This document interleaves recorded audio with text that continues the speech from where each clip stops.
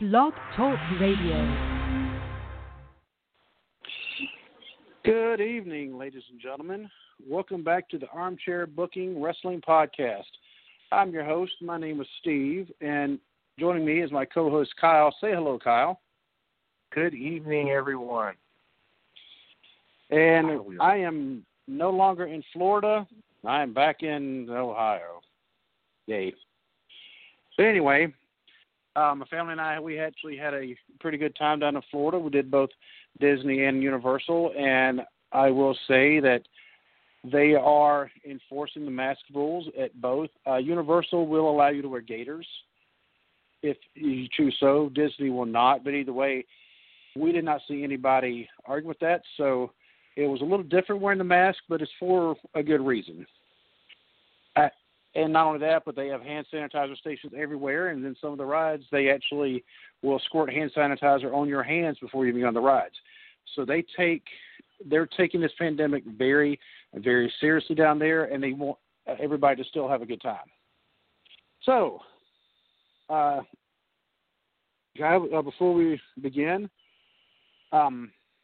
you said, well, we were both just speaking about this about 2 minutes ago, and I'll let you go ahead and make this announcement, kind of a sad announcement. Well, not kind of, it is a sad announcement. But go ahead, sir. A sad announcement that former NFL Hall of Famer and part-time professional wrestler with the Horsemen and LA Ram, Pittsburgh Steeler, Carolina Panther, Kevin Green passed away at some point today, looking like he had a heart attack at the age of 58. So, of course, our prayers and condolences to his family, and we have lost another one. Yep, and like I was telling another wrestling friend a little bit ago when I first found out about it, I said, he had more one-offs than anything else, but he had a lot of respect for the business. He got his first taste in the WrestleMania 11 main event, and in the NFL offseason, he was Mongo's tag team partner. When Mongo turned on him, joined the Horsemen. And Mongo turned on him, and that says something. He was actually part of you want to call it a major angle. Somebody joined the Horsemen, besides Paul Roma, anyway. But yeah, somebody joined the Horsemen, that's a pretty big deal. And for him to turn on Kevin Green like that, turn on his buddy, his actual buddy, and I'm pretty sure they were still buddies afterwards because we know how it is. But that was a pretty big deal. And I remember also with Kevin Green when he was I want to say an unrestricted free agent, and he went to the Panthers, and the Panthers said no more wrestling. But he also teamed with Rowdy Piper and Ric Flair and took on the NWO Wolfpack at Slamboree in '97. One of the NFL stars' best matches prior to the main event of what we're talking about tonight with Bill Goldberg. Right. And Kevin Green, he never tried to make himself out to be bigger than the business. He wanted to be part of it because he loved the business and he had great respect for it. He just wanted to be a part of it. He wasn't trying to say, put me in the main event.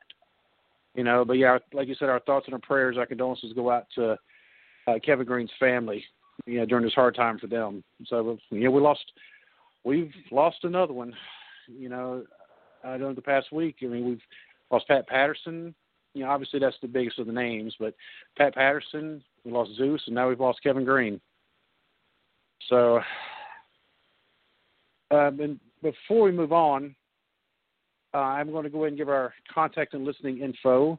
If anyone would like to call us live during the broadcast, it's area code 319-527-6089. You can email us at armchairbookingpodcast@gmail.com, or you can find us on Facebook at facebook.com/armchairbookingpodcast, or on Twitter @bookingarmchair. You can listen to us on iHeartRadio, Stitcher, Apple Podcasts, and Spotify. And still attempting to get us on other things like Amazon Prime, because Amazon Prime has podcasts. I don't know if I can get that. I think that would be pretty good for us because they have a pretty huge base. I think you've done more than enough to get the podcast out. Yes. And with us having a larger listener base, we can also do things like help out Wrestling Mean Selena Dean. Her GoFundMe is still going. Unfortunately, they have not raised enough money yet in order to pay the bill. You know, to reach their goal, really. But if you would like to help Mean Selena Dean's mother out with her GoFundMe, you can go to GoFundMe.com/the best mom fund FU cancer, or just do a search for Donna's Chemo Fund. I actually put that in the description this time because I knew I was missing something. And I tried making hyperlinks for everything this week when I was setting up the podcast, and it was not taken. It was saying there was too many characters. When I took the hyperlinks out, the characters were fine. So there's something about the hyperlinks that the software with Block Talk Radio, it's not talking very well. That's the best way to put it. And so have I missed anything, Kyle? No, I think you got everything. Yep, and I do want to, once again, we always do this, give a shout out to Jordan Garber. He's been such a great friend of our show, and he's always helped us out. So shout out to you, Jordan. I haven't had a chance to talk to you this week because I've been busy. And I know, Kyle, you've been busy and, taking care of your family. So that's how we roll, and we wouldn't change anything. Well, while you were in Florida wearing masks, we were up here in our parts unknown being COVID positive and defeating that virus. So I have the antibodies naturally and hopefully won't catch it again. Well, I hope not either. Because when you told me that you had it, I was like, oh. But it sounds like, what it can't keep you down, can't keep you or your family down. And that's a good thing. So we get to talk about Starrcade 1998, which is the first pay-per-view show I went to as a wrestling fan, and the only time the military considered me AWOL in my it is historical in my mind for two reasons. And of course, always the memory being reported AWOL and having military personnel looking for you on base when you're at a wrestling event. So, gotta love being under the control of a joint service branch and them lose their work, and he's doing what? Yeah.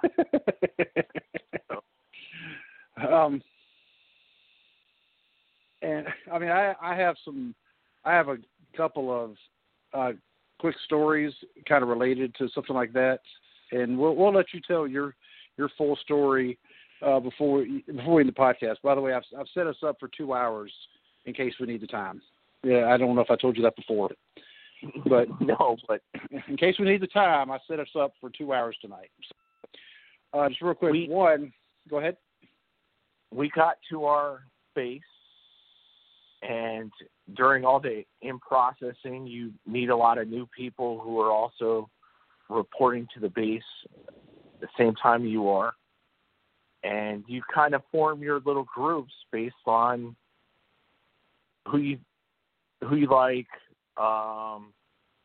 who's talkative, who's not. And I got partnered with a girl who turned out to be the first person, and I was the best man in his second wedding. His wife was right across from me in all our in-processing, and I may have been a smart aleck at this time. It is complete rumor and innuendo I never had a smart mouth at any point in my life. And I would make comments during briefings to make them more entertaining. So I got invited to their house for Thanksgiving, and we did Thanksgiving, and we all played video games, and we did wrestling and football. And while we were there, they asked if I was into wrestling. And I said I was, with no shame. And we got tickets to Starrcade through Ticketmaster. And I put in for leave. So I volunteered to work on Christmas Day because I was single. I didn't have any family. And I asked for Starrcade off. And what we did is we went down to, I put in my leave form 3 weeks in advance. I had my arrangements to work Christmas Day, get the next day off. Well, actually, it was 2 days later off for Starrcade. And we were going to take public transportation down to D.C., and we were going to do sightseeing because we were all brand new to the area, and walk around and then walk into the MCI Center where the event was held. And that is what we did. And it is unfortunate that the shift supervisor who I turned my lead form in, he was not tremendously motivated at this point in his career. Delegated. Which branch of service was he? I had the Air Force guy. Did he have a mustache? Yes. Glasses? Yes. Did he work the same part-time job that Rich and I worked? Yes. Okay, I know exactly what you're talking about. Yeah, that dude, he was about, 2 months away from retirement? Yeah, he just did not care. I know exactly who you're talking about. He delegated the shift assignment responsibility to a Canadian woman who will be the subject of future stories, to include prank wars that were a terrible idea for her. By the way, I actually got along really good with her, so. We did not. I know you didn't. I know Rich didn't for some reason. But anyway. He would call Rich in to work, and then when he showed up, tell him to go home, and that was his day off. And she did a lot of dirty things to him, and she did not like me because I was 18, and I did not find her as attractive as everyone else did. And, yeah. Anyway, my lead form got misplaced by the Air Force guy that was my boss, never got provided to the Canadian woman that was not my boss, but was doing all the scheduling. So when I was in D.C. getting ready for Starrcade, they were knocking on my door because I did not report to work on time. And then because I was 2 hours late, military police and more people came knocking on the door, and they started interviewing people in the dorms and, what they do, trying to figure out where I was. And so by the time I got back from Starrcade, which was sometime around 11 o'clock, they all bum rushed me when I came in the door because they thought I was AWOL. And I go, no, I have my leave form. It's right here. And I was supposed to be off. And eventually the shift supervisor, I had to call him at whatever time at night. And he said, oh, you're fine. We knew you had leave. But that didn't stop them from reporting me AWOL.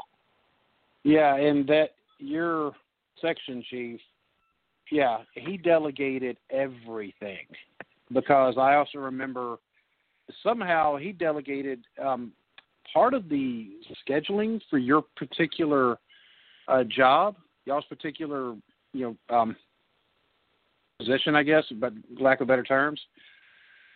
It somehow got put down all the way to one of the lowest ranking people, and so she scheduled herself and all her buddies for weekends off, and everybody else had to be there, to the point where our friend Rich, before he switched to the other shift, he wasn't getting any days off because there was nobody to cover him. Right. Yep. And so that actually, with the Canadian girl, and I also know some things about her too that I'll tell you. I mean, not that she's ever listening, but she was going through some personal issues at the time, because I actually had to tell Rich to kind of lay off of her a little bit, because I knew she was going through some personal stuff. And when he found out he did lay off, he's like, "Oh, I didn't know about all that." And I was like, "Exactly." So anyway, she was also the first Canadian person we'd ever met who was afraid of driving in the snow. Now that I do remember. So, now, before we get really sidetracked with all the military stories, we're talking about Starrcade 1998, the one that Kyle almost went to jail for. Now, Kyle, do you think this show was worth going to jail for? This was my favorite wrestling show that I happened to go to see live. So I am a big fan of indie wrestling. I go when I can. But as far as live performances, this was my favorite. And, we all know what the main focus of this particular show is. Everybody knows the outcome of the main event. Okay, any wrestling fan, any wrestling historian knows what happened with the main event. But what they don't really realize is the rest of the card was actually pretty decent. You even look at it on paper, and it's like, you know what? I'd watch this. I mean, I'd watch this now. Well, obviously I am, because it's on right now. I'm literally watching some of it while we're talking about it. Like the first thing live, one, the atmosphere for a pay-per-view event back then, very different than anything now, like a television taping. It was electric. Now, I was not the biggest Goldberg fan in our group, so I was determined to get a Goldberg sucks chant going. And I did very successfully. You will actually hear this chant during the main event. Oh, if you can remember how far into the main event, let me know, because right now I'm on the match before the main event, because, ladies and gentlemen, as much as what I try to do my homework anytime we're talking about a pay-per-view, I try to make sure I watch it again so I can kind of recollect everything beforehand, because this pay-per-view is 22 years old. And so when we're down in Orlando, of course, I didn't really have a whole lot of time for watching pay-per-views, unfortunately, because when we got home from either Disney or Universal, I was just go and just rest my legs, because, dude, my hamstrings were on fire when we would get done. So the first thing live with this event, one, the atmosphere. Everyone was really excited for this card and the crowd. The first thing that comes out are the Nitro Girls. And granted, at this point, none of them wrestled. But that was a sight to see from 30 rows back. And was Stacy Keibler one of them yet? No, it was Kimberly Page. They had Fire, who was the redhead, Shay, who was the the Asian girl. I think she was Korean. And then my favorite was the one in the middle, the Spice. And no lie, while I was right after they had come out, I signed up to get a Nitro Girls WCW Capital One credit card. And I used that for 4 years. Wow, that's either a fan or a true sign of a big-time mark. Hey. Somewhere in between, maybe. So it starts off, the Nitro Girls come out. They perform, do two things. And then the first match is a triple threat match with Juventud Guerrera, Rey Mysterio Jr., and Billy Kidman for the Cruiserweight title. And, wow, those dudes could really fly. Yeah, and one of the things that I was making mental notes of, because I was catching bits and pieces of it while I was trying to get some work done today, because it was my first day back at work in over a week, was some of the spots they were doing the matches. I mean, they were fantastic, and back then, of course, nobody was really doing them. Now, it's one of the complaints we have about the present-day product where every match is doing them. But these guys were the originators of it, where you had Rey Mysterio jumping off the top rope onto Kidman and Hoovy outside the ring, and of course they catch him because that's what they do. But then later on, Billy Kidman did the shooting star press off the top onto the outside of the ring. Same thing where they caught him, and it was pretty impressive. And now you don't really see people doing the shooting star press like that. But I thought the match itself was pretty good, and it wasn't the way that any of the triple threat matches have evolved to, where you have two of them kind of fighting in the ring, fight. The other one's laying outside the ring, literally like, oh, I'm catching my breath, and they get in just in time to stop a pinfall or a submission. But then they fight somebody, and so it's somebody else's turn to go outside the ring. And then when they come back in, the third person, it's their turn to go outside the ring. So the triple threat matches now I'm not a fan of. This one was good. And this had the three guys that were really true cruiserweights. Very. And this was something, we talked about this on other pay-per-view reviews or rebookings. It really started the crowd. So you got the Nitro Girls, who are essentially the warm-up, and then the first match is this. And it was exciting. It's exciting to watch. It had a little psychology. They did sell the moves, not as much as you'd think for all the flying. But they finished with the roll-up, where Kidman pins Hoovy with a roll-up, which we joke about. It's the most dangerous move in wrestling. It is. It wins a lot. I don't think it wins 100% of the time. It may be about 50% of the time, but either way, it could come out of nowhere. It's worse than the RKO, as far as coming out of nowhere. It's more dangerous.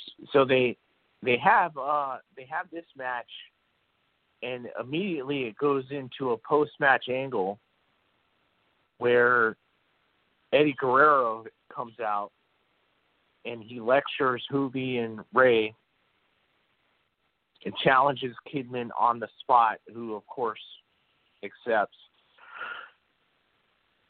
Well, lecture, I don't know if that's really the word to use on that. I mean, he was flat out just tearing into him. Berate would be a good word. Yeah, berate would be a much better word for that. But, again, wrestling, what is it? It's a story between two guys, two girls, whatever, that are supposed to be fighting. And even in the crowd where you can't hear it as much, you realize what's going on, that they're arguing, challenges them to a match, and away we go. We have an extra match on the card, and Kidman, that shooting star press back in '98, that was something. That was a sight to see. And he did it so smooth.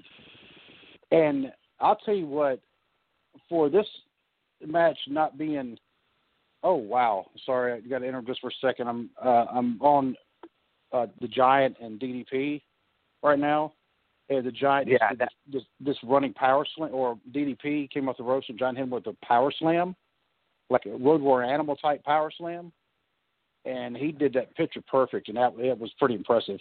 Anyway, but for Eddie Guerrero to come out there in his street clothes, he was wrestling in street clothes.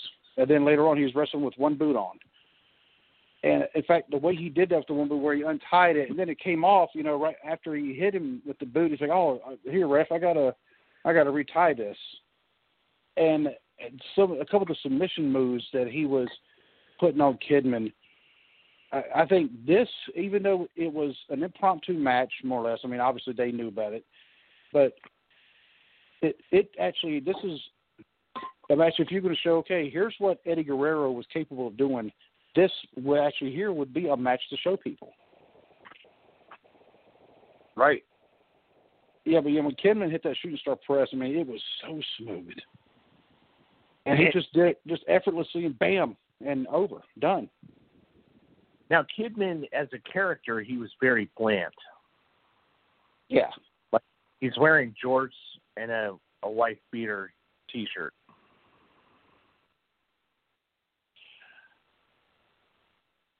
And his mic skills were okay, but they were also they were almost like a Gee Whiz Beeve type of promo. But his in-ring skills were good, and obviously the man knew how to talk at some point, because who was he married to for so many years? Well, in the background, he could obviously talk, because he somehow talked Tori Wilson into marrying him. Yep. And good for him. And good for him. God bless him. But now the next match, and this is actually two guys that, to be honest with you, I was not as familiar with them. I mean, I knew who they were, but I wasn't familiar with them as what I probably should have been back in the day. And this actually shows how much I wasn't able to watch, because I don't believe I had Monday nights off. I think my nights off then were Saturday and Sunday. So I wasn't able to watch Nitro as much as what I wanted. But Norman Smiley and Prince Iaukea. And I thought this was actually a really good match. So Norman Smiley, with you not being familiar with him,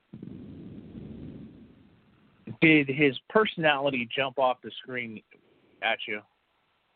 Well, there was something that he kept doing that somebody, I'm not going to mention any names, Kyle, kept doing at mine and my wife's wedding reception, Kyle. The big wiggle. Yeah, the big wiggle, and the slaps, and, where my wife's uncle got up and grabbed his kids and walked out. I don't know if you know about that, but because we're like, dude, calm down, chill. But yeah, because I looked at it, I was like, that's where Kyle got it from. Okay. But Norman Smiley, though, I thought he's another, it looked like he was a submission guy. Because he was pulling some moves out that I was looking, I was like, wow. That's a pretty good move. And then Prince Iaukea, he looked pretty impressive to me too.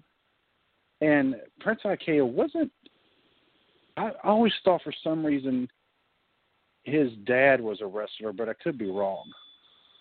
You're thinking of Curtis Iaukea? I am thinking Curtis Iaukea, you're right. But, and I don't see any indication that they were related, so they might not have even known each other. One, we can't remember the alleged song that played at your wedding that started the Big Wiggle dance? Let me ride that donkey, donkey. Let me ride that donkey. Okay. But there was also a bridesmaid that contributed to the Big Wiggle. Would it be the big tall one? In my defense. Would it be the big tall one? And, well, we have a nickname for her. We have a nickname for her around here that I'm not going to say because it's a family-friendly show. But there are photos of the Little Wiggle part of the dance. So I do have some. And I don't know who took them, but there is photographic evidence of this occurring. I actually don't remember who all was taking the pictures. I do those of the Wiggle. I am also not the only Wiggler. I may have corrupted several other people on the dance floor that was not incredibly populated. Until somebody played "Baby Got Back." Yeah. Yeah. But anyway, back to the pay-per-view. But so Norman finally actually got more over later. His personality was just coming out at this point. And Prince Iaukea, just good wrestler, but another one that no promo, nothing. There's nothing special about him. Yeah, yeah. But I mean, the match itself I thought was pretty good. And if you notice, so far we've had 3 matches. And 4. No, you're right. 3. Yeah, just 3 so far. And they've all 3 been clean victories.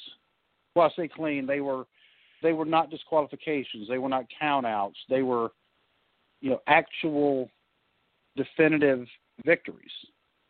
Well, this is also unique. You had the first match end in a roll-up. The second match with this shooting star press. Just one shooting star press. Just one. And this third one, Norman Smiley, with a submission hold. Right. And I want to say he had put the submission hold on him earlier in the match, but Iaukea got his foot on the rope. And that I can respect more than constant kickouts. Obviously, submission hold, you're not going to kick out. If they get their foot on the rope, that's not killing the move. No. That's saying, hey, they did it, but they didn't have them in the right position in the ring.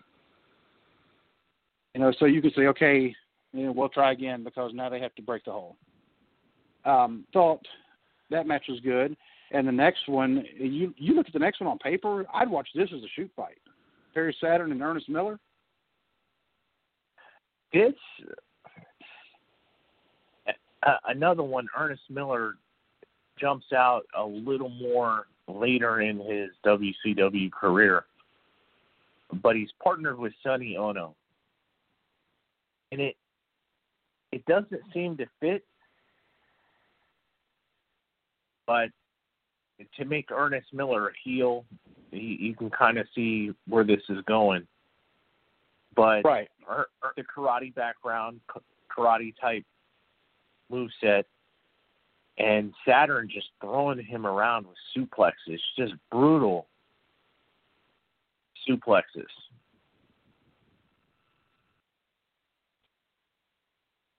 Well, Saturn, obviously, he had the shoot background, and Saturn, being the former Armor Ranger, we mentioned him in our top 10 veterans, and I don't remember where he ranked, but I'd have to look at that. But both of these guys, are legit.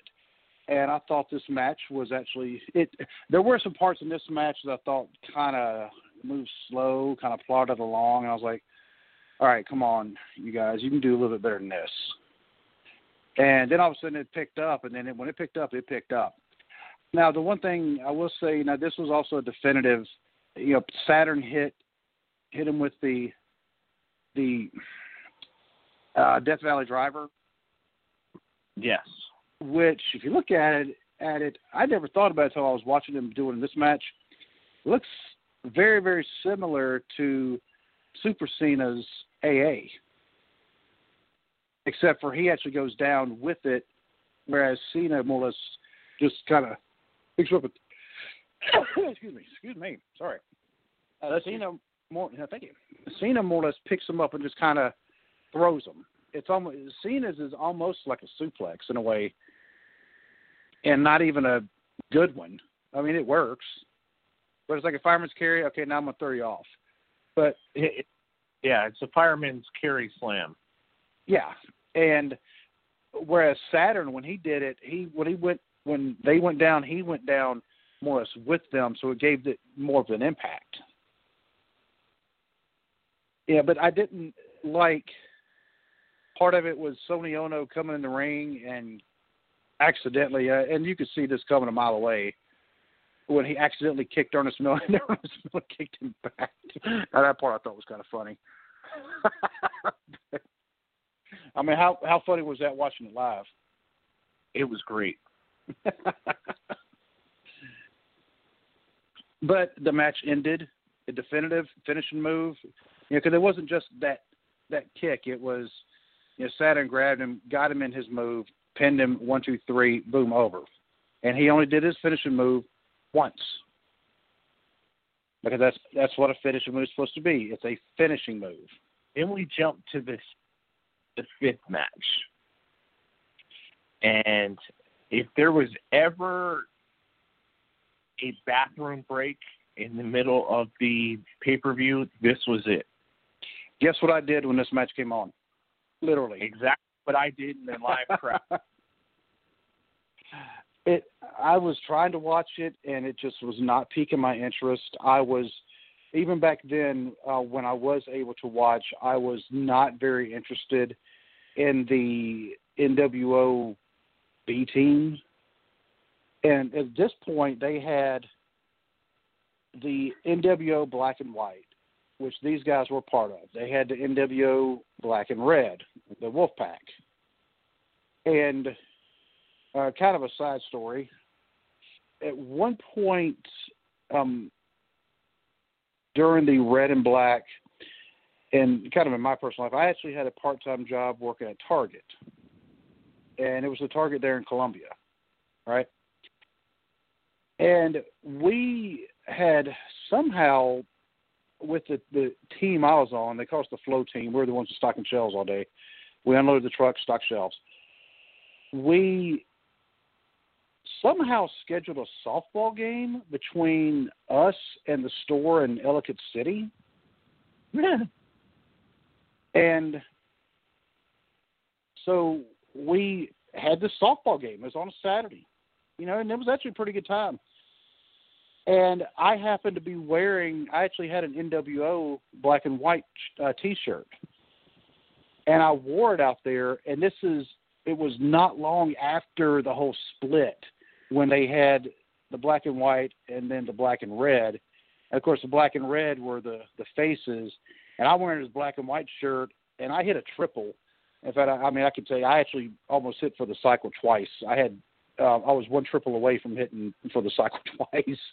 But the one triple I got, I was on that base, and all of a sudden I hear boo, boo, because their dugout was by the third baseline.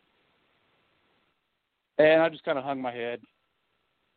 But I also got a triple, and one of the home runs I got was a grand slam. So that was a pretty good day for softball for me. Hey, but anyway, but that's beside the point. But you're right. At this point, for what Scott Norton accomplished in Japan, and I guess he's split time here, for what he did in Japan, they didn't treat him very well in America. they misused him. Either that or they didn't know how to use him. Here's this big jacked up monster, and you're going to have him on the B team of this faction where there's already too many people. And that's essentially what they were named, was the NWO B team. And they didn't start trimming the fat till early the next year. But the NWO B team are the NWO Job Squad against two guys. Well, Finley, obviously, very talented fan even back then. But Jerry Flynn, there's a random name you don't expect to see on a WCW pay-per-view in 1998. No. And you just had Ernest the Cat Miller, who was a legitimate karate guy. And you have Jerry Flynn, who's essentially a taller, wider version with less athleticism and the same moveset. And Jerry Flynn's all about Taekwondo. Same difference. Well. And you knew Jerry Flynn was essentially treated or booked as a jobber. And I can't recall watching an event where he won a match. Yeah, he does. I think he's another one. He had a moveset that they could have also used him a little bit more. But they didn't. And how do you change that? That's why we armchair book, but how do you change it? Do you leave him in there? Because he was the one who ultimately took the pin from Scott Norton when he hit that power bomb where he almost drove him right through the mat. Violent. Yeah. Very violent power bomb. And even though a lot of things I've heard about Scott Norton, I've heard he actually did take care of people in the ring, and he was known actually for being a pretty nice guy, which you don't want somebody like that not being nice. Because he could probably, crack both of our heads like they're eggs. And he's the same guy, though, when he was in North Korea on that really, really strange tour that the WCW did in North Korea. But Norton was on the phone with his wife, and he said, "Man, this place sucks." And as soon as he said that, click, they cut the phone dead. But what are they going to do to him, though? That's about the most they can do. And if he walked in there, all right, who cut the line? They're all going to take off running. Well, they interrogated him. But they actually took it out on Ric Flair. It's going to be a tremendous episode of the Vice series, The Dark Side of the Ring, next season. Are they doing it? Are they doing that one? Yeah, North Korea? it was announced. Oh, I have not seen the episode list for the next season of the Vice series of Dark Side of the Ring, which is an excellent, excellent series. And no, we are not getting paid to shill for that. I'm just telling you the truth. It is an excellent series that I recommend anybody watch. You don't even have to be a wrestling fan to enjoy that series. They've done a very good job on that. But anyway, that match, they put it in the perfect spot. It was the bathroom match. It's right. It's dead smack in the middle of the card.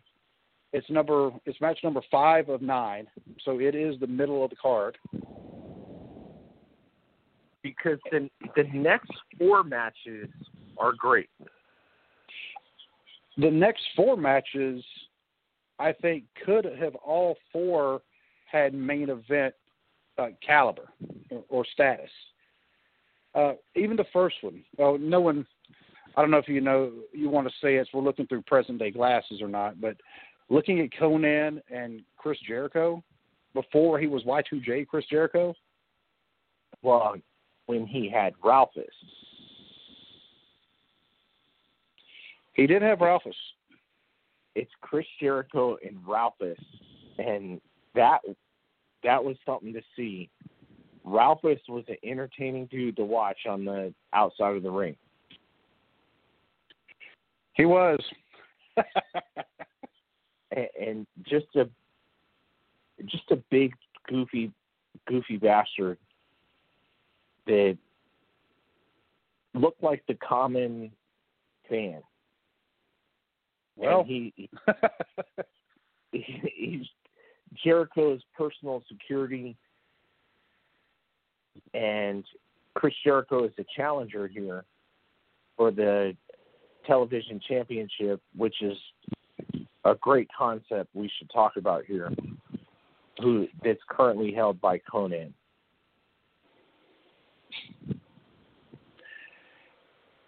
And this was a good match. We knew it was going to be. Well, don't see the two names. You know it was going to be a good match.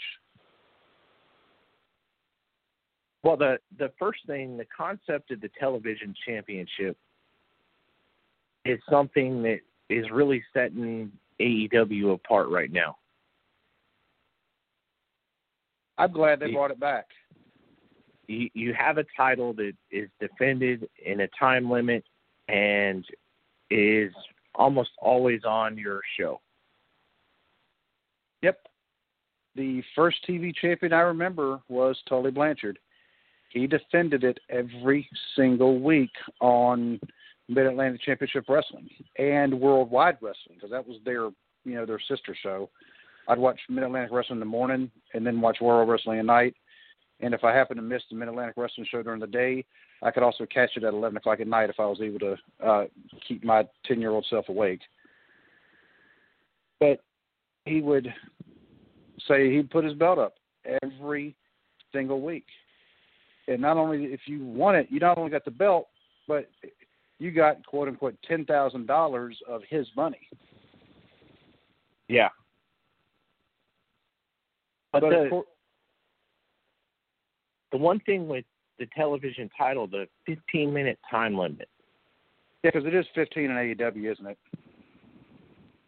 it? The 15-minute time limit, Steve Austin, and when he was a heel, would walk out on matches just to get a draw. William Regal as television champion, all sorts of different ways to escape with the title. Yeah, having time limits adds drama to the match. It adds to the story. And how many Saturday nights do you remember watching? I can name a few where, like, Bobby Eaton is wrestling for the television championship, and you're right at it was 5:03, and it's going to end in 2 minutes, and you're hoping Bobby Eaton wins the television champion because you don't like who holds the title. Oh, several times.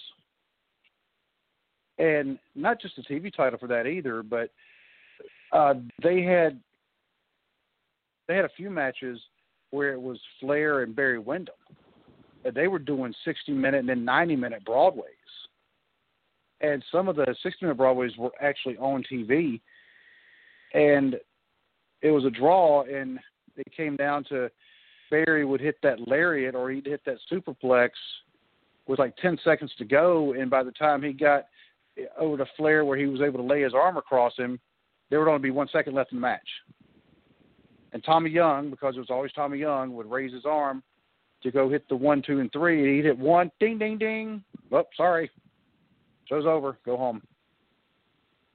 But nobody. You did not see an empty seat. Everybody would stay and watch it because of the time limit. And you're like, oh, he's got to win it this time. And like you said, with the 15-minute time limit, even now, they want to see them do it because they're going, okay, I can't leave because, this thing's 15 minutes, and right now they're 10 minutes, and, like you said, beautiful Bobby's got the advantage, and he could easily win this. I'm not getting up. I can hold it for 5 minutes. This, although R-Truth being a 417-time 24/7 champion, he's a great character. The television title would be a better addition to Raw or SmackDown? You know, they've never had a TV champion, have they? They have not. The closest I can ever think of them having anything like that was, I think Cena was doing that where he was putting the U.S. title up every week. And then later on, AJ Styles was doing the same thing. And I don't know if Goldberg was trying to do a drop kick right there or what. Anyway. But the match here with Jericho and Conan, fundamentally sound, very very much back and forth, where Jericho would have a couple minutes, Conan would have a couple minutes, and then they start hitting their signatures. Jericho does the lion salt, and then he tries to cheat and hit Conan with the belt, and Conan plants him in the face against the mat, and a underrated submission move, the Tequila Sunrise.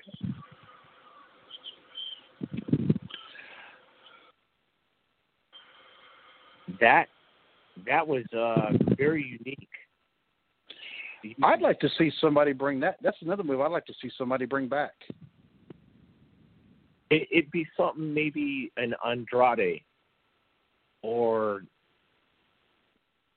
I don't know if Angel Garza could pull it off, but someone of maybe even Dominic. There you go. I think it would probably make more sense if Dominic did it, if people knew the history between Rey Mysterio and Conan. The real history, the real history. Yeah, the background of those two. We had talked about this. The next match being a feud between Eric Bischoff and Ric Flair. And this is the year where they reform the Horsemen. They guillotine Ric Flair in the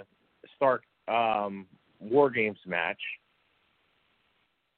and essentially kill the War Games, kill North Carolina as a viable wrestling town. And there's personal animosity between Flair and Bischoff, which was something we didn't know was a thing until a little later on, when you realize, oh wow, these two guys, they really do not like each other.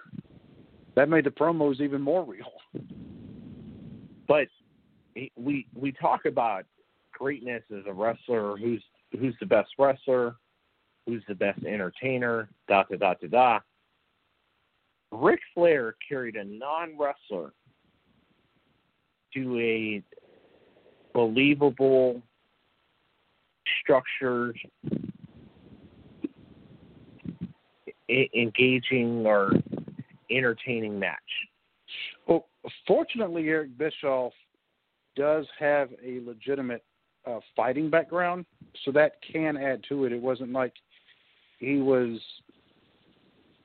an actual broomstick, or some of the other ones that, some of the, like these celebrities that come in there and all of a sudden think, I want to be a wrestler. But so Bischoff did have that going for him, and he was in pretty decent shape. But you're right, he is not, and never has been a wrestler. He was probably trained on how to take some bumps, because that's one thing I think anyone who is going to get into a wrestling match needs to actually have that kind of training to know how to take the flat back bumps, because they're going to happen, and you have to know how to sell. And I thought this match was pretty good. Well, it's Flair. Flair was not known for having bad matches. No. This the finish, and I guess I'll just jump to the end. Can't believe I can say Eric Bischoff beat Ric Flair.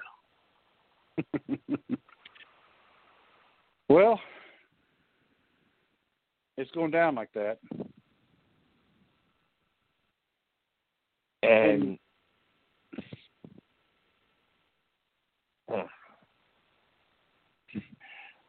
well, Flair doing the job for him, more or less. But at the same time, yeah, Flair lost, but it was a tainted victory for Bischoff because he did use the international object, which may have been like a paper cup wrapped around his hand. But he used something, and he punched him with it, and boom, pinned him. Because what finishing move would Eric Bischoff have? They couldn't even think about this in the video game that you actually let me and my wife borrow not long after we got our Nintendo 64, and then we ended up buying the game ourselves later on. But the WCW NWO Revenge for the Nintendo 64, every wrestler on there had a finishing move except for Eric Bischoff. right. The only thing he had was punches and kicks. That was it. I love that game though. That game was so awesome. To me, that is still one of the best wrestling games ever. And I'll put it against any other game out there. But the whole match it tells again, we keep going. It tells a story. There's personal animosity. They don't like each other. Flair starts off with the typical, I guess he's the face here. If they're in D.C., yeah, that's close enough to Mid-Atlantic territory that, yeah, I would say Flair's. Well, yeah, of course, Bischoff is never going to be a face. So he starts off right in the beginning with the chops, and of course the crowd, myself included, woo, woo, the whole time. Then he attacks Bischoff's legs. Bischoff fights back with his little kicks because he's a karate guy. And Ric Flair, this is where he starts to become a comedy act. And it got worse in the WWF later, but with all the low blows, like he hit him with 3, almost back to back to back. I'll tell you right now, if for some reason I am ever involved in a wrestling match and they say, okay, at this point of the match we're going to hit you with a low blow, I'm done. Not going to happen. It would only take 1. Yeah, it would only take 1. You don't need to hit somebody with 3. In fact, I mean, that's just no, you don't. No, not 3. No. That's cringeworthy even, just hearing the words. It's so low blow. Flair knocks down the referee and another member of the NWO Black and White. Kurt Hennig comes down, gives Bischoff a weapon. Bischoff uses it. Flair goes down 1, 2, 3.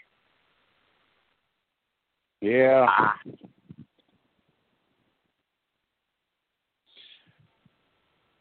So out of every match that we've had so far, this is the only one where, yeah, there may have been some dirty things happening in some of the other matches, but this is the only one where the cheating actually was, as soon as they cheated, boom, hit him, and that was it, he pinned him. So this one kind of has the asterisk beside it. But there was still not a disqualification, still not a count out. Well, this one, like, rebook this. Did Flair and Hennig ever really have, like, matchups after Hennig guillotined him in the War Games match? I don't think they did, because this might have been during the time that Hennig was not wrestling, because he had to hold Lloyd's the insurance thing. He was wrestling because Hennig was the U.S. champion. That's right. He beat the night after War Games. But why not put Hennig and Flair together?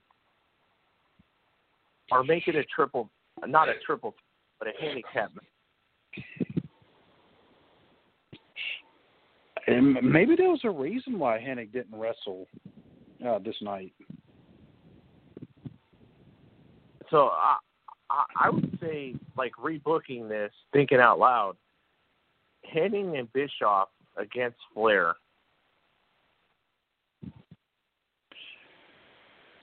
Well, stranger things have happened. Or maybe you get the Hennig versus Flair with, if Flair wins, he gets 5 minutes with Bischoff.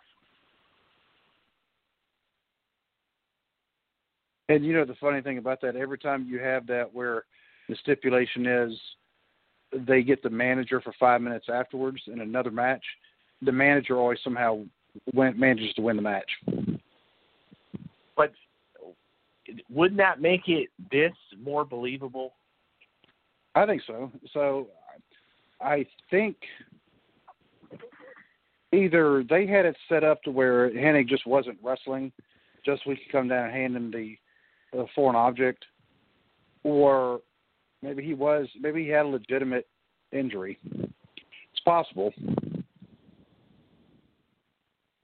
Because, Kurt Hennig, he did have legitimate back issues. He did, but he was still wrestling and continued all into one of my favorite end of WCW angles, the West Texas Rednecks. Whoa, I hate rap. Whoa, rap is crap. So it's another thing that is for future discussion. But the West Texas Rednecks, that was pretty good. And here is another. It's the West Texas Rednecks, and I know, we're jumping, a year into the future here. The West Texas Rednecks are another example of why WCW eventually collapsed on itself. Because, yes, the West Texas Rednecks were supposed to be heels. And they were having a feud with, of all people, Master P. Yeah. The rapper. Who, I do have respect for him because, if somebody's a celebrity and they get involved with the business and they have respect for the business, then I have respect for them. And so I do respect Master P as far as that goes. He got it. And he was, he just wanted to be part of the business. Because he was not going to use wrestling to promote himself. Because Master P was already known, and he was already known for not just being a rapper, but being a pretty sharp businessman on top of that. Because he was also getting into the world of being a sports agent, like a legitimate sports agent. And because I want to say, wasn't he Ricky Williams' agent for a bit? His first one. Yeah. So he redid that contract.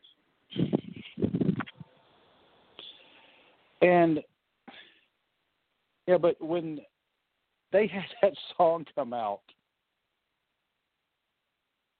and all of a sudden the song was being played on country stations. And it wasn't supposed to happen like that. They're like, wait a minute, these guys are supposed to be bad guys. Why are the people cheering them? And why are they playing their song on country radio stations? Well, for one thing, the song was catchy. I may or may not have walked around my apartment singing it. I may have had it on Winamp or whatever illegal. And I may or may not go look for it on YouTube after we're done. But But having Hennig as part of that, which a lot of people say, well, he's not even from Texas. No, he was from Minnesota. He his dad, of course, was Larry the Axe Hennig. He grew up in Minnesota. He was best friends with Rick Rude. And this actually may have been during the time. This was not long after Rick Rude had passed away. And that's right, Hennig was wrestling, because before he would do one of his finishing moves or certain moves, he would actually put his hands like behind his head and just do a real quick hip wiggle in honor of Rick Rude, because Rick Rude was actually one of his best friends. Right. But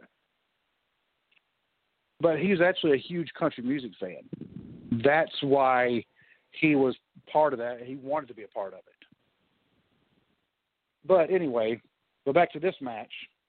Part of the NW Black and White, I thought that if they were going to do that, they should have waited a while, because he wasn't even in WCW that long when they pulled the whole thing where he's taking Arn Anderson's spot. And then they came out and made fun of all of them. And then they had the pay-per-view, and then he slammed Ric Flair's head into the cage. But they did it way too early. They should have waited until actually probably, now or even later. But I actually like the way they did it for him. The issue I have, I think you foreshadowed with our side discussion. You do that to Flair with the cage, and where's the Horseman? Where's the Flair get back? A heel does something dastardly, there has to be a comeuppance. Randy Savage used the ring bell against Ricky Steamboat, and they fought at WrestleMania 3, right? yes. There's formula. Heel dastardly act, face gets revenge. We all cheer it. It's basic psychology. And it doesn't even have to be for a title. Just the revenge alone. And, nowadays they don't even label them as a grudge match, because that used to be something you'd always see labeled. You see these matches, this match here, it's a grudge match. And it's just a regular match, but you put the label grudge match on there, you're like, okay, I got to watch that, because they're making it seem like a special. And they don't really do that. And this right here would be a perfect example. You're right. They should have had Flair and Hennig had a program together. And no, once again, they dropped the ball on it. But give me a second, because here you go. You found it, didn't you? Of course I did.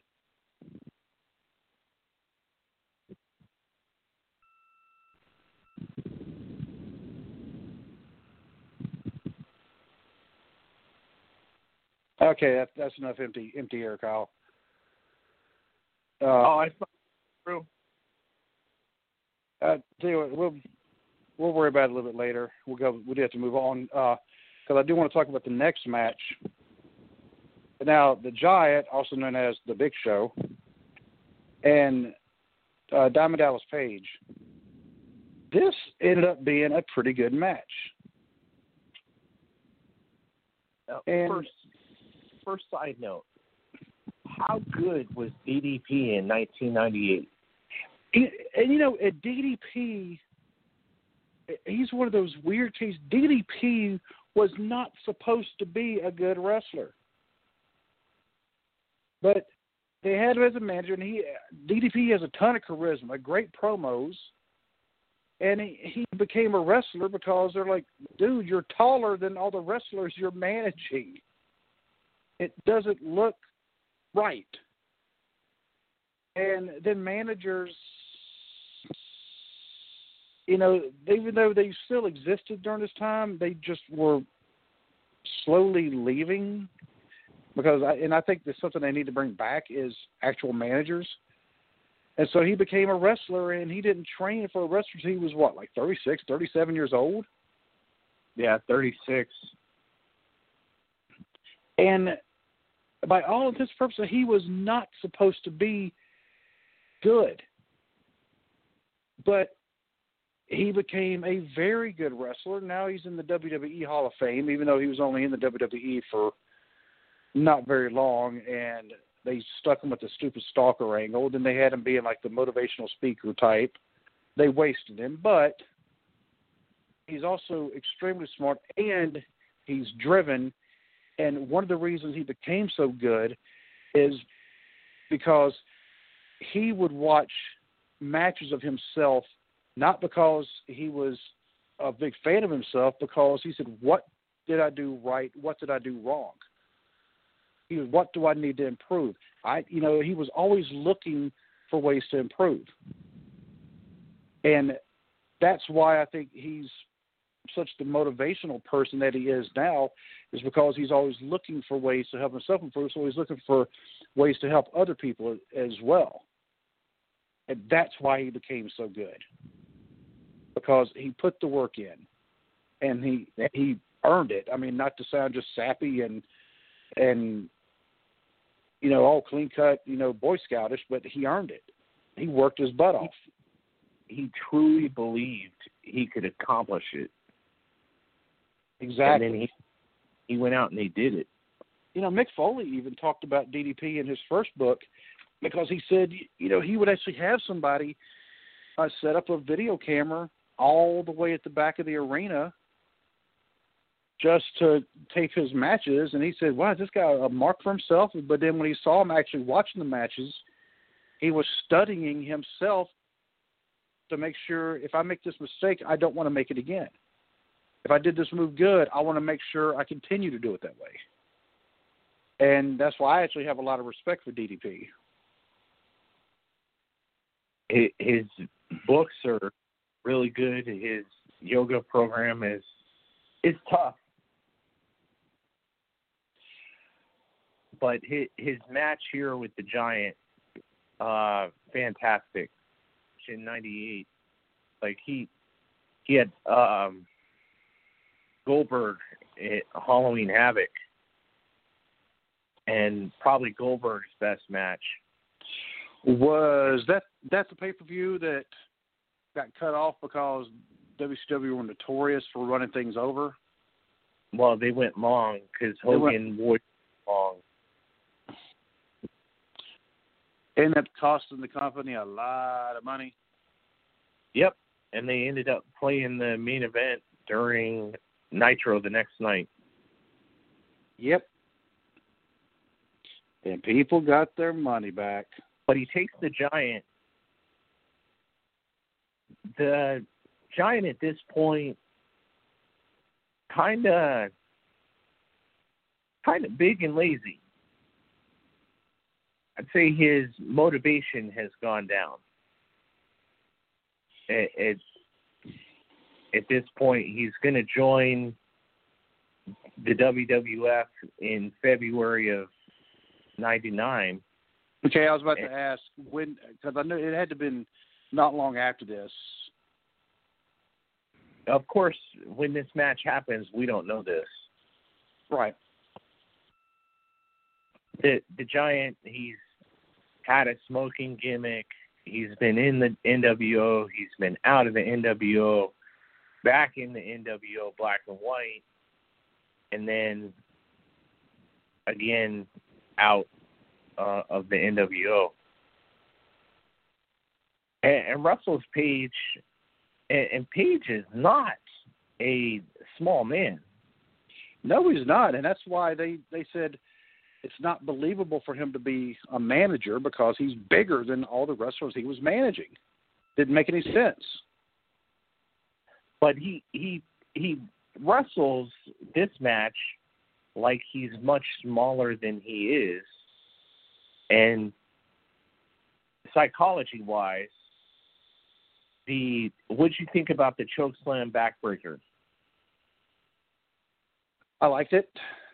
I thought it was an effective move.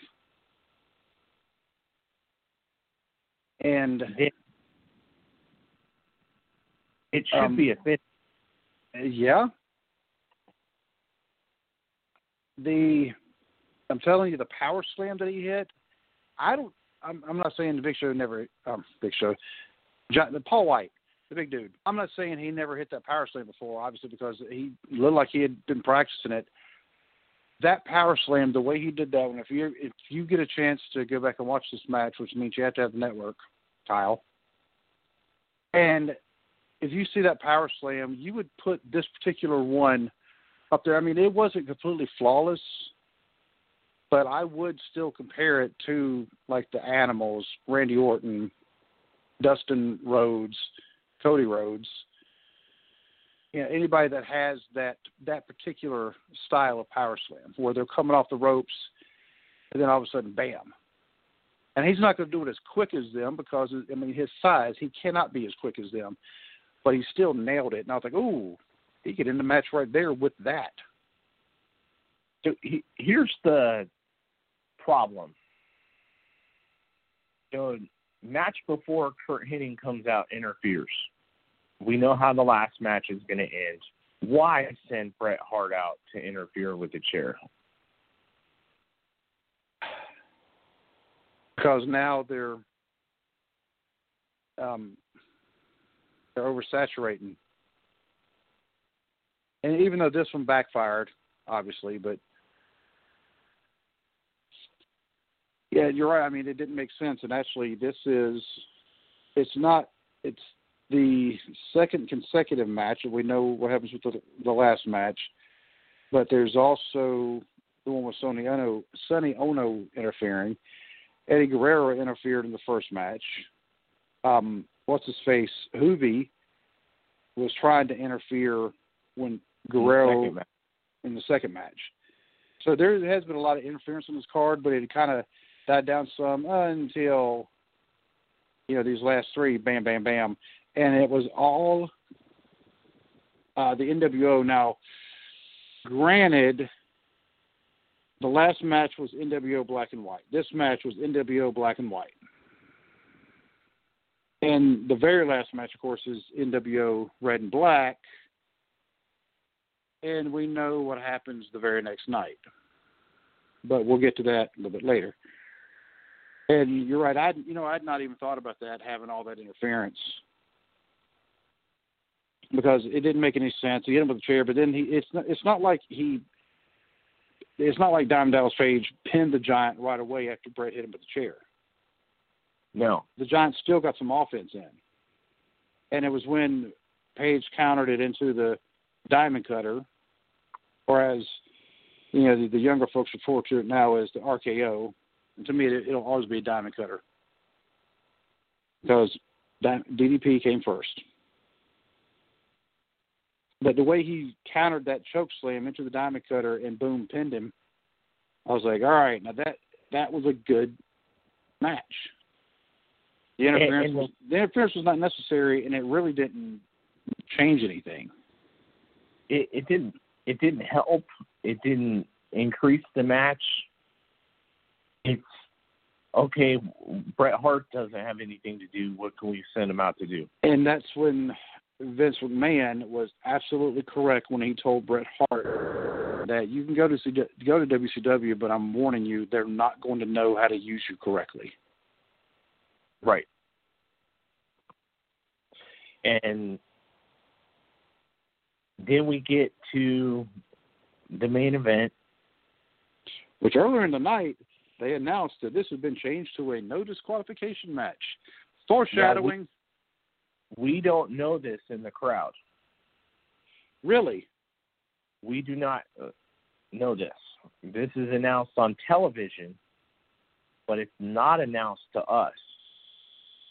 Ah, that had to have been a little confusing then. Yeah, when we get there. And crowd-wise, definitely, because, I was assisting. Goldberg is not getting the normal Goldberg ovation here. We had kind of gotten bored of Goldberg on television, plowing through everyone. Well, his record right now was 173-0, even though right. Michael Buffer said it was 174-0. So he goes through. There's a lot of Goldberg sucks chants. There's a large part of the audience that is cheering for Kevin Nash.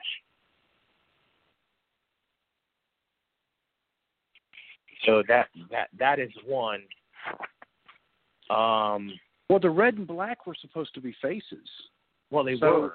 Yeah, so you had a more or less a face versus face match, but it was two guys who could have also easily been heels.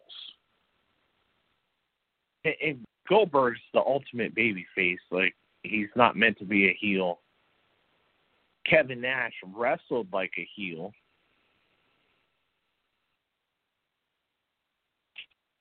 But you go through, and the first thing, because I'm on the opposite end, I'm looking at the rampway. Bam Bam Bigelow comes out of nowhere.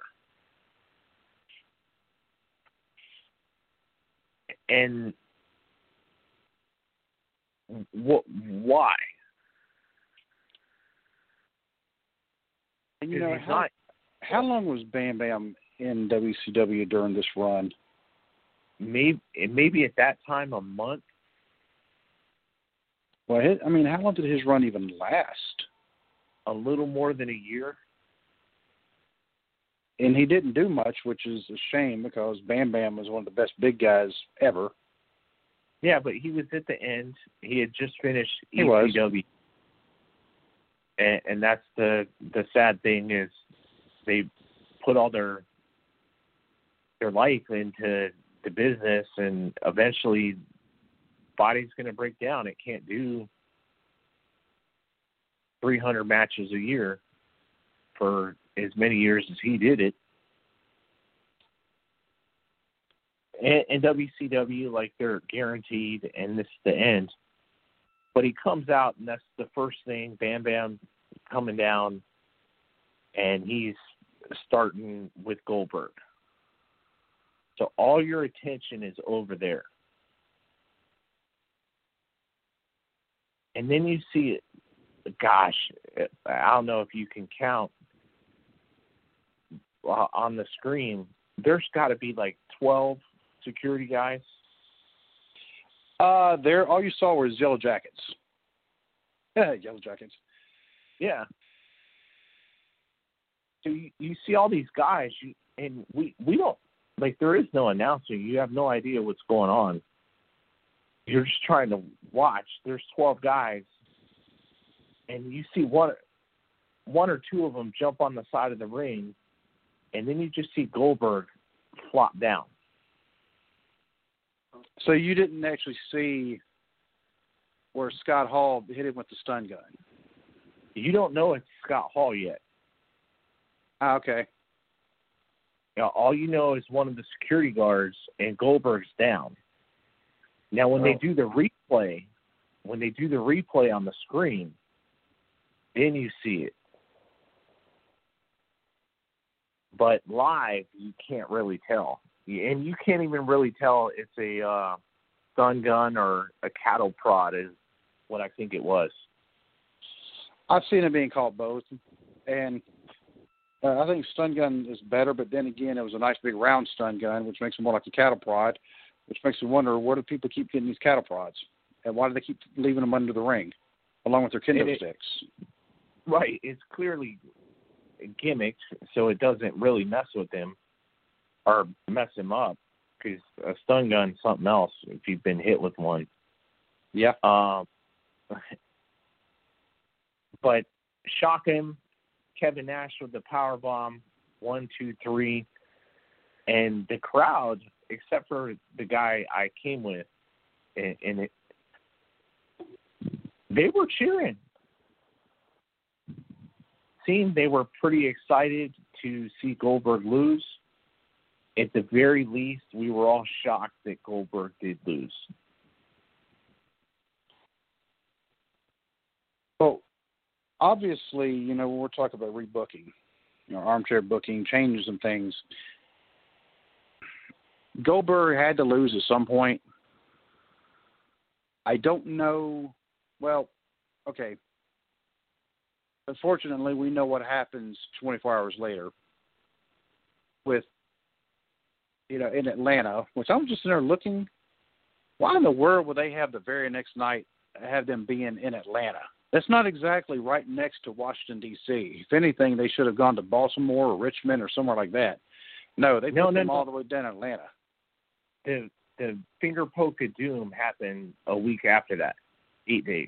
I thought it was the very next night. No. Oh, okay. All right, you're right. I'm looking right now. I had my dates all mixed up. I was thinking it was the very next night.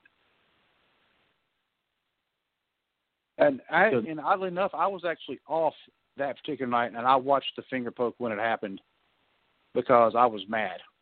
Because at this point, I had become part of the internet wrestling community, I guess. I don't think they were really calling it that then, but I was actually going to websites and I was reading all the stuff, and then all of a sudden they hand the belt back to Hogan, and I was like, really? All right, well, it was nice knowing you there, WCW.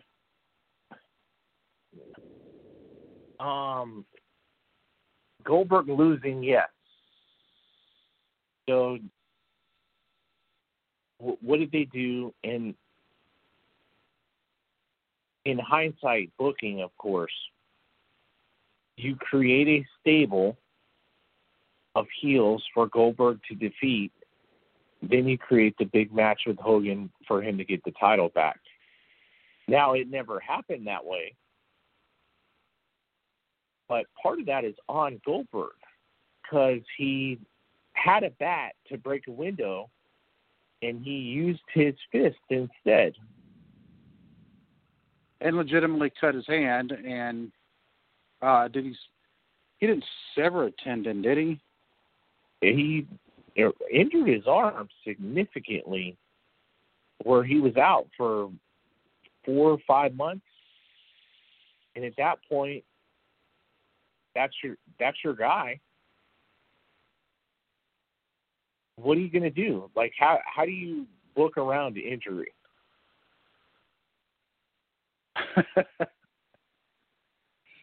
Legitimately.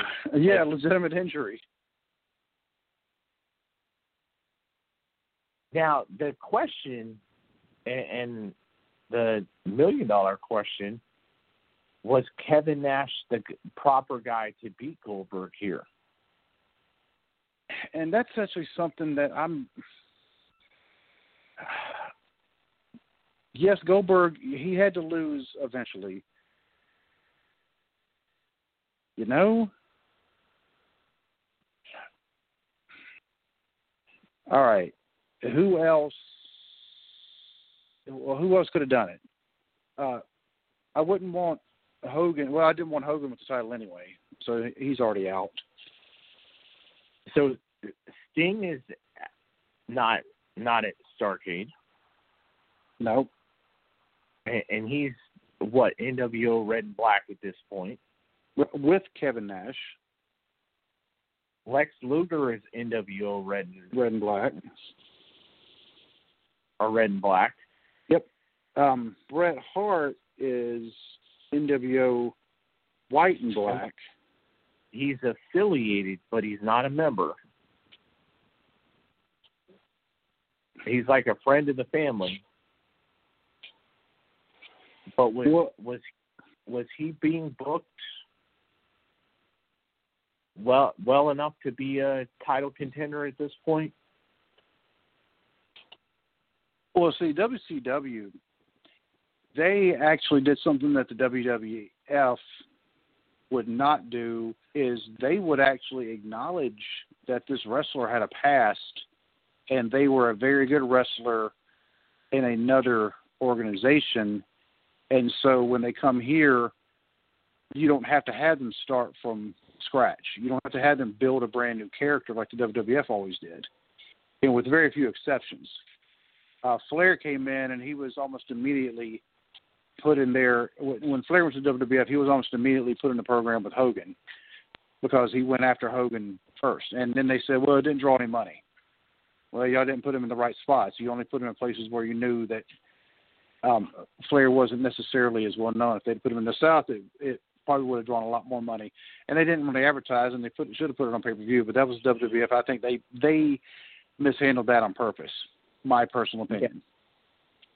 But take who is on the card. There's not a single wrestler besides Kevin Nash and maybe DDP in a rematch that could legitimately beat Goldberg at this point. Let's see. Flair, no.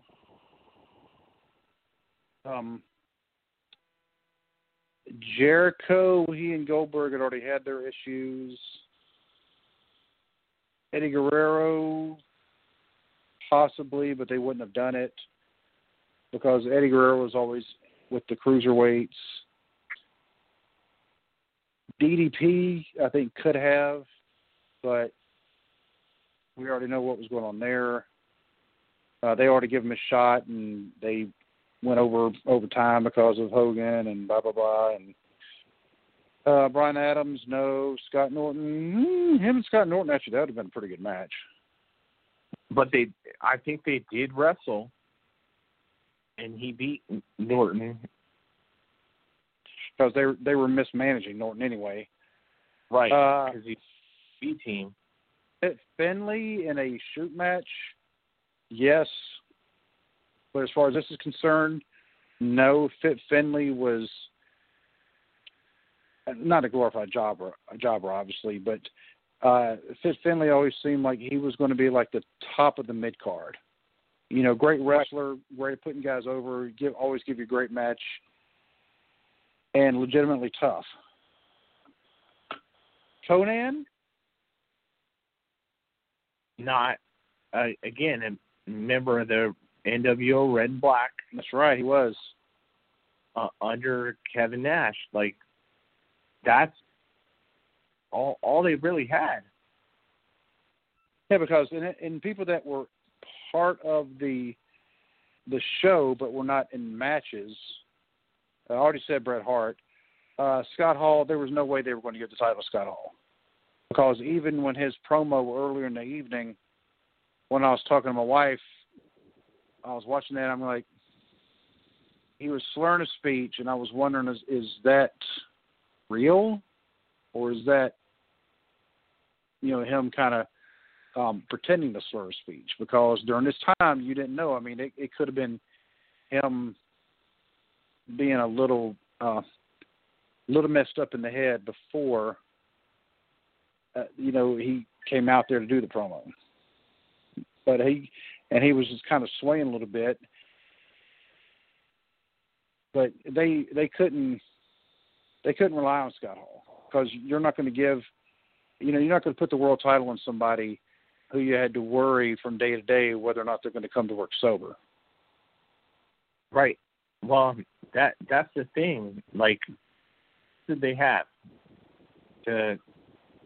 There's nobody that was built up enough as a single star on the heel or babyface side. And you look how the roster goes the next month. And the sold-out pay-per-view, which is the follow-up pay-per-view, Chris Benoit get his shot a year later. Van Hammer, that's who we do it with. No. Because, tell you what, in that WCW NWO Revenge, that game, I used Van Hammer quite a bit in that game because, for some reason, his moveset in that game was a lot better than the actual wrestler was in real life. He was great. He was great to use in that game. But anyway. But this, if they do it right, if they did it right, like the NWO should have been done or should have concluded, and again, another podcast, how the NWO should have ended. Goldberg should have went through all of them, ended with Hogan, and the NWO disbands. and you have WCW Superhero to take you into the next millennium. To start 1999, and instead they totally honk it up, and because, okay, you're right, it was 8 days later. It wasn't the very next day. It was 8 days later. Not only did they have the finger poke of doom, but that was also the same night, and I remember this too. Because I was one of the... Yep, and so was I. Tony Schiavone said, "Oh, that'll put a lot of butts in seats," talking about Mick Foley winning the world title, and I immediately changed the channel to Raw. And you said you were they said there was 100,000 people who immediately changed the channel. 500,000? 500,000. So, well, we know who two of them are.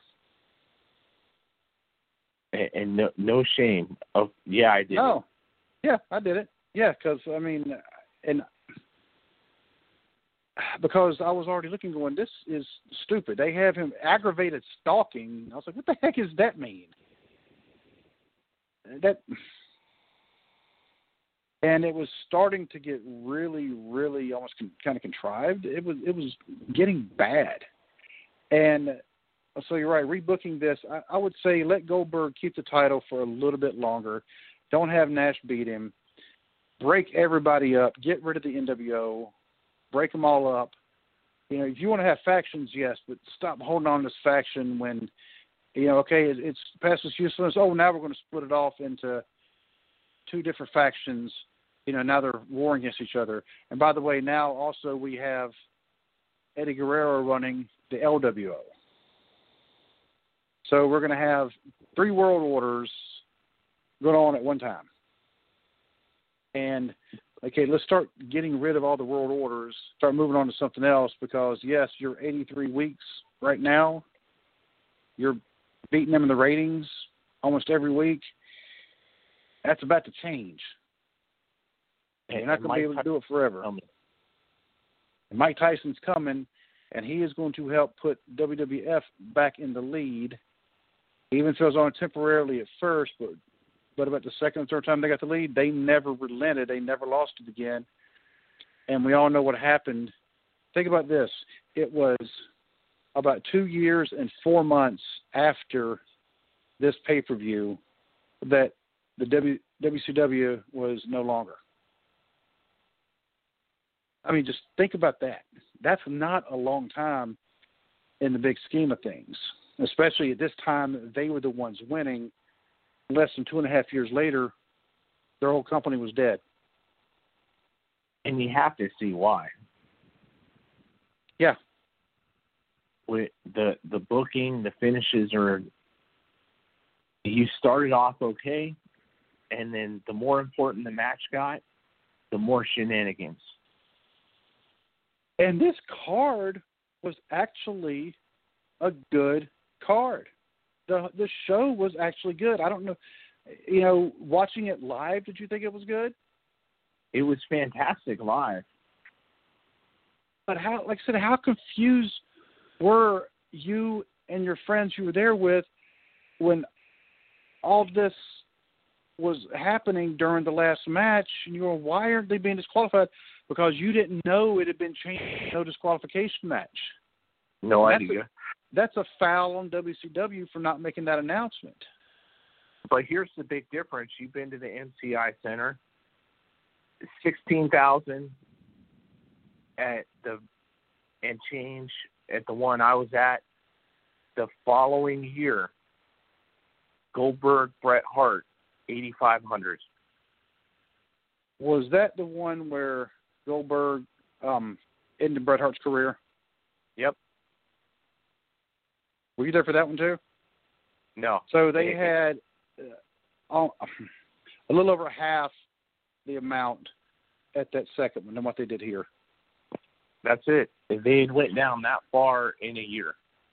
And they can't say it was a bad year for wrestling like they could in 1995. This was 98 right here, 99. I mean, you're talking two of the biggest years in wrestling.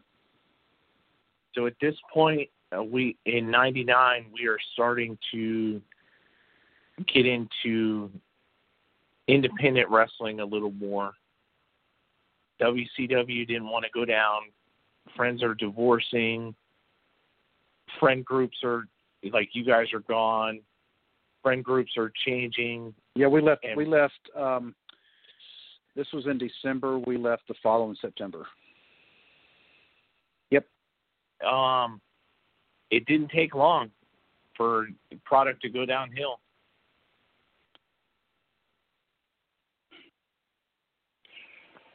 And I mean, that is a shame, because I was a WCW guy until they started with this, and I think it was actually the finger poke which made me go, I'm done. You know, I'll try to watch it, but I'm done, because they're going to go back to giving the title to Hogan, and even I can tell that Hogan was way past his marketability prime, I guess, because everybody knew Hulk Hogan was the biggest name in wrestling for years. You say name a wrestler to people who weren't wrestling fans, oh, Hulk Hogan, okay. But his reluctance to give up the spotlight to anybody else has ended up causing the companies in which he was involved to lose money, to be honest with you. Well, it all starts here, 1997, with the refusal to put over Sting. Just put him over. Cleanly, without the, because I was actually watching that. That was the one and only WCW pay-per-view I actually bought in Maryland, was that Starrcade. And, yeah, I regretted it. But I was watching that match, and I know this is, a year before the Starrcade that we're talking about on this particular episode. But when Bret Hart came out and stopped them from ringing the bell, I'm like, what are they doing? He said, I know what it's like to be screwed over. What is he talking? I didn't get it until later on. You find out that Nick Patrick was supposed to do a fast count, and the rumor is Hogan told him, no, do a normal count. And, he didn't want to give up the spotlight. Even right here, we know a week later, when Kevin Nash is handing him the belt, and then they're spray painting again with the NWO. Like, oh, they're going back to that again? Really? I thought we were done with that. NWO could have ended December of 97. Now you got 2 versions in 98, 3 versions in 99. They tried another one in 2000 where Bret Hart's career was over. No wonder why things failed. Yep. Oh, well. Before we talk about next week's show, I promised I was going to have just a couple of AWOL stories myself. One, kind of similar to yours, except for it wasn't me going AWOL. I was working my part-time job. This is when I was no longer with Target. I was actually working the job that I worked with Rich. And worked all day, and I actually had that night off. And, for the Air Force. Got home, and my answer machine, and kids at home, if you don't know what an answer machine, go Google it. And it's blinking. My caller ID light is blinking a lot, and I had a lot of missed calls. And I'm like, okay, and I start playing my messages. First one, message said, hey, Aaron Barber, this is Sergeant Hayes. Need you to call back as soon as you can. And I knew, and as soon as I saw it, I was like, great. It was a urinalysis. Next one. Hey, Aaron Barber, this is Sergeant Hayes again. Just give me a call when you get this. Next one, same thing. He's a little more frantic, and I could tell they're being spaced apart. And about the last call, it was, hey, Steve, this is Martin. Where the F are you? And I call him, and it was, Sergeant Hayes. I don't know if you remember Martin or not, but yeah, he was a good guy. I called him. I was like, hey, dude, I said, I just got home. He's like, don't worry about it. He said, I marked you off as no contact. He said, you're not in trouble. Because, missing the urinalysis was a huge deal. Right. But he couldn't get a hold of me. So, it wasn't my fault. It was on my off day. Even if I wasn't working on a part-time job, I didn't have to be at my apartment. The second one was former supervisor I had named Christy. She was on leave. Same deal like with yours, though. They couldn't find her paperwork, and next thing you know, they're calling me looking for her. I'm like, why would I know where she's at? I'm like, she's my supervisor. That's it. So y'all don't call me looking for her. Right. And then the third one, this is actually definitely not me, even though I was kind of partially involved with it. And this is years later when I was stationed in England. And at my the first unit I was at in England, and one day we had a commander's call, and I actually didn't have to go to the commander's call because I was also a facility manager, and our head facility manager kept scheduling me for like maintenance type stuff that was easier to do during the commander's calls when there was nobody in our building. Even though I had to eventually tell him to stop doing that because I was actually missing out on stuff that during the commander's calls that I need to know about. But I had this young female airman. She walked past me and the other guy I was there with, and the guy looked at her and said, "Hey, so-and-so is looking for you." And she's like, "Oh, okay, whatever." Then she came back up to me and this guy, and she's like, "Okay." She's like, "I don't know how you know who I am." She's like, "But because I don't know you." And she was brand new. She had been there like 2-3 weeks, and I'd never even seen her before. And she's like, "But I need you to tell Sergeant so-and-so that I'm going to sick call, and I probably won't be back the rest of the day because today I'm going home because something she said she was sick." All right, cool. So about an hour later, commander call ends. They all come back. I saw this girl's supervisor. If you want to say, "Hey, Karen," because that was the girl's name, her supervisor's name, and she and I were the same rank, so I was calling her by her first name. I was like, "Hey, Karen, this airman," and the girl's last name was Munden, and this actually normally I don't give the last names, but this is the second time I've done it this time. But I said, "Hey, this Airman Munden girl, she says she's going to sick call." And she said after that she's going home. And Karen's like, "Oh, all right, thanks for letting me know. All right, cool." Later on that afternoon, Karen and our first sergeant come into my office and say, "Hey, what did you tell me that Airman Munden was going?" I said, "She told me and dude that she was going to sick call." Like, "Why? What's up?" And they said, "She never made it. She never made it to sick call." So then they started doing some asking around. This was on a Friday, because commander's calls were for us were always on a Friday. And they said, "Wait a minute, isn't that concert? Somebody was playing a concert tomorrow in London, and wasn't she going to that?" And then somebody else was like, "Yeah." And they're like, "She's there with some of the other people who actually had the foresight to take leave." And actually, I don't think this girl, because she was in training, she actually wasn't allowed to take leave yet. And they said, "Well, hold on." They're like, "I'm not going to call her cell phone. I'm going to call one of the other one's cell phones." So they call the other one. "Hey, is Munden there with you?" "Yeah." Put her on the phone. And they told her, they said, "You are to get on the tube, meaning the train. You are to get your butt back here within 3 hours." Then all of a sudden they said, "Wait a minute. Have you been drinking?" "Yes." "You are to stay there overnight. You are to come back here in the morning." And personally, I would have recommended they boot her out, but no, she got a letter of reprimand, which was actually pretty bad, and she had to scrape like some of the dirt and grime off our sidewalk in front of our building for 30. That was her 30 days extra duty. But it also went to the joke of, hey, where's Munden? She's in London. So that became the joke for a while. You know, I said, hey, where's Munden? She's in London. You know, that girl, she got out.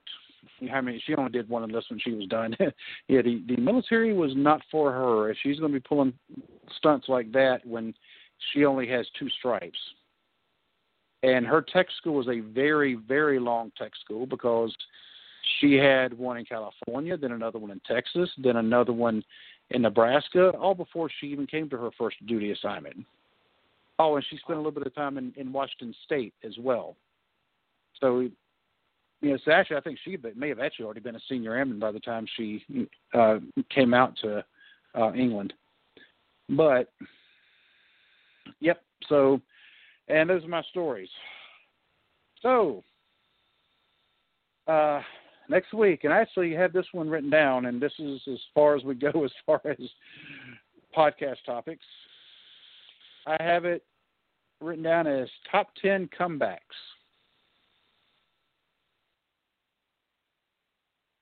From injury? You know, I don't think a comeback is necessarily injury. A comeback could mean that maybe they had like a down period. Okay. You know, or maybe they were just out for whatever reason, or, you know, and yeah, injury is probably the most common reason. Career rejuvenation. Yeah, exactly. All right. So make sure I get Brock Lesnar, Hulk Hogan on my list. I'll make sure that I have them not on my list. And then, of course, Merry Christmas to you guys. Merry Christmas to you too, Kyle. I just have to say, I mean, even though 2020 has been one of those wild years, I was even talking to my boss's boss today about 2020, and because I was holding some Chick-fil-A in my hand, and I mentioned to him, I said, you know, this is supposed to be God's chicken, and then Popeyes tried to get into the mix. I said, they tried to compete with this. I said, and that's how 2020 started, and that's what it led us to. Because of that right there. And he was laughing. I said, yeah. I said, remember? I said, they had the wildfires down in Australia. Everybody's forgotten about that. That all happened in 2020. You know, unfortunately, we lost Kobe Bryant and his daughter. That happened in, February? Yeah, it pretty much every month it's just been something else. Yeah. I mean, how long ago does that seem now? You know, it seems like it's been years, and now we have the pandemic hitting on us, and we have all the riots and all the election stuff. And in the middle of all that, we managed to get a podcast going. And we seem to be picking up people, even slowlier but surelier. And it's coming along pretty well, and we're very thankful for our audience. We're very, very grateful to the people who've been helping us out, like Jordan Garber. I'm going to give him another shout-out. And well, one of the things about the end of this year, about 2020, and I don't know if you've ever seen the movie 1408 with John Cusack, Samuel L. Jackson, where it's a Stephen King story about a haunted hotel room or a possessed hotel room. You ever seen that? Maybe. Well, I mean, I'm going to give a spoiler, so if you don't want to hear a spoiler, well, just shut your ears. Near the end of the movie, you know, after he goes through this stuff, I mean, he's just being tortured by the room, and then it looks like he makes it out of the room, and he's chilling on a beach, and his daughter, who had passed away, all of a sudden she's back, and he's like, oh, okay, so that never happened. And, you know, and it seems like this has gone on for a couple months, and then all of a sudden, boom, he's back in the room again. And the phone rings, and it's like the hotel, like the automated voice. It said, that was the first hour. Would you like to go for more? And if that happens, if all of a sudden, you know, this at the end of 2020, it seems like everything's going good, all of a sudden, boom, we revert back to the beginning again. if we heard that was just the first hour, don't be surprised. Act like it was just good, like it was supposed to happen. 2020 is Groundhog Day, every day. Every day. Because, the stay at home for 2 weeks, the 2 weeks of whatever they called it at the time, well, that's now been 250 days. I have to look at my cousin's status. He posts that crap every day on Facebook. But I don't know if he listens or not, but he knows I love him. But, yeah, he posts that almost every day. But anyway, give him a shout-out to Jordan, and I'll have to let him know that we've been giving him shout-outs.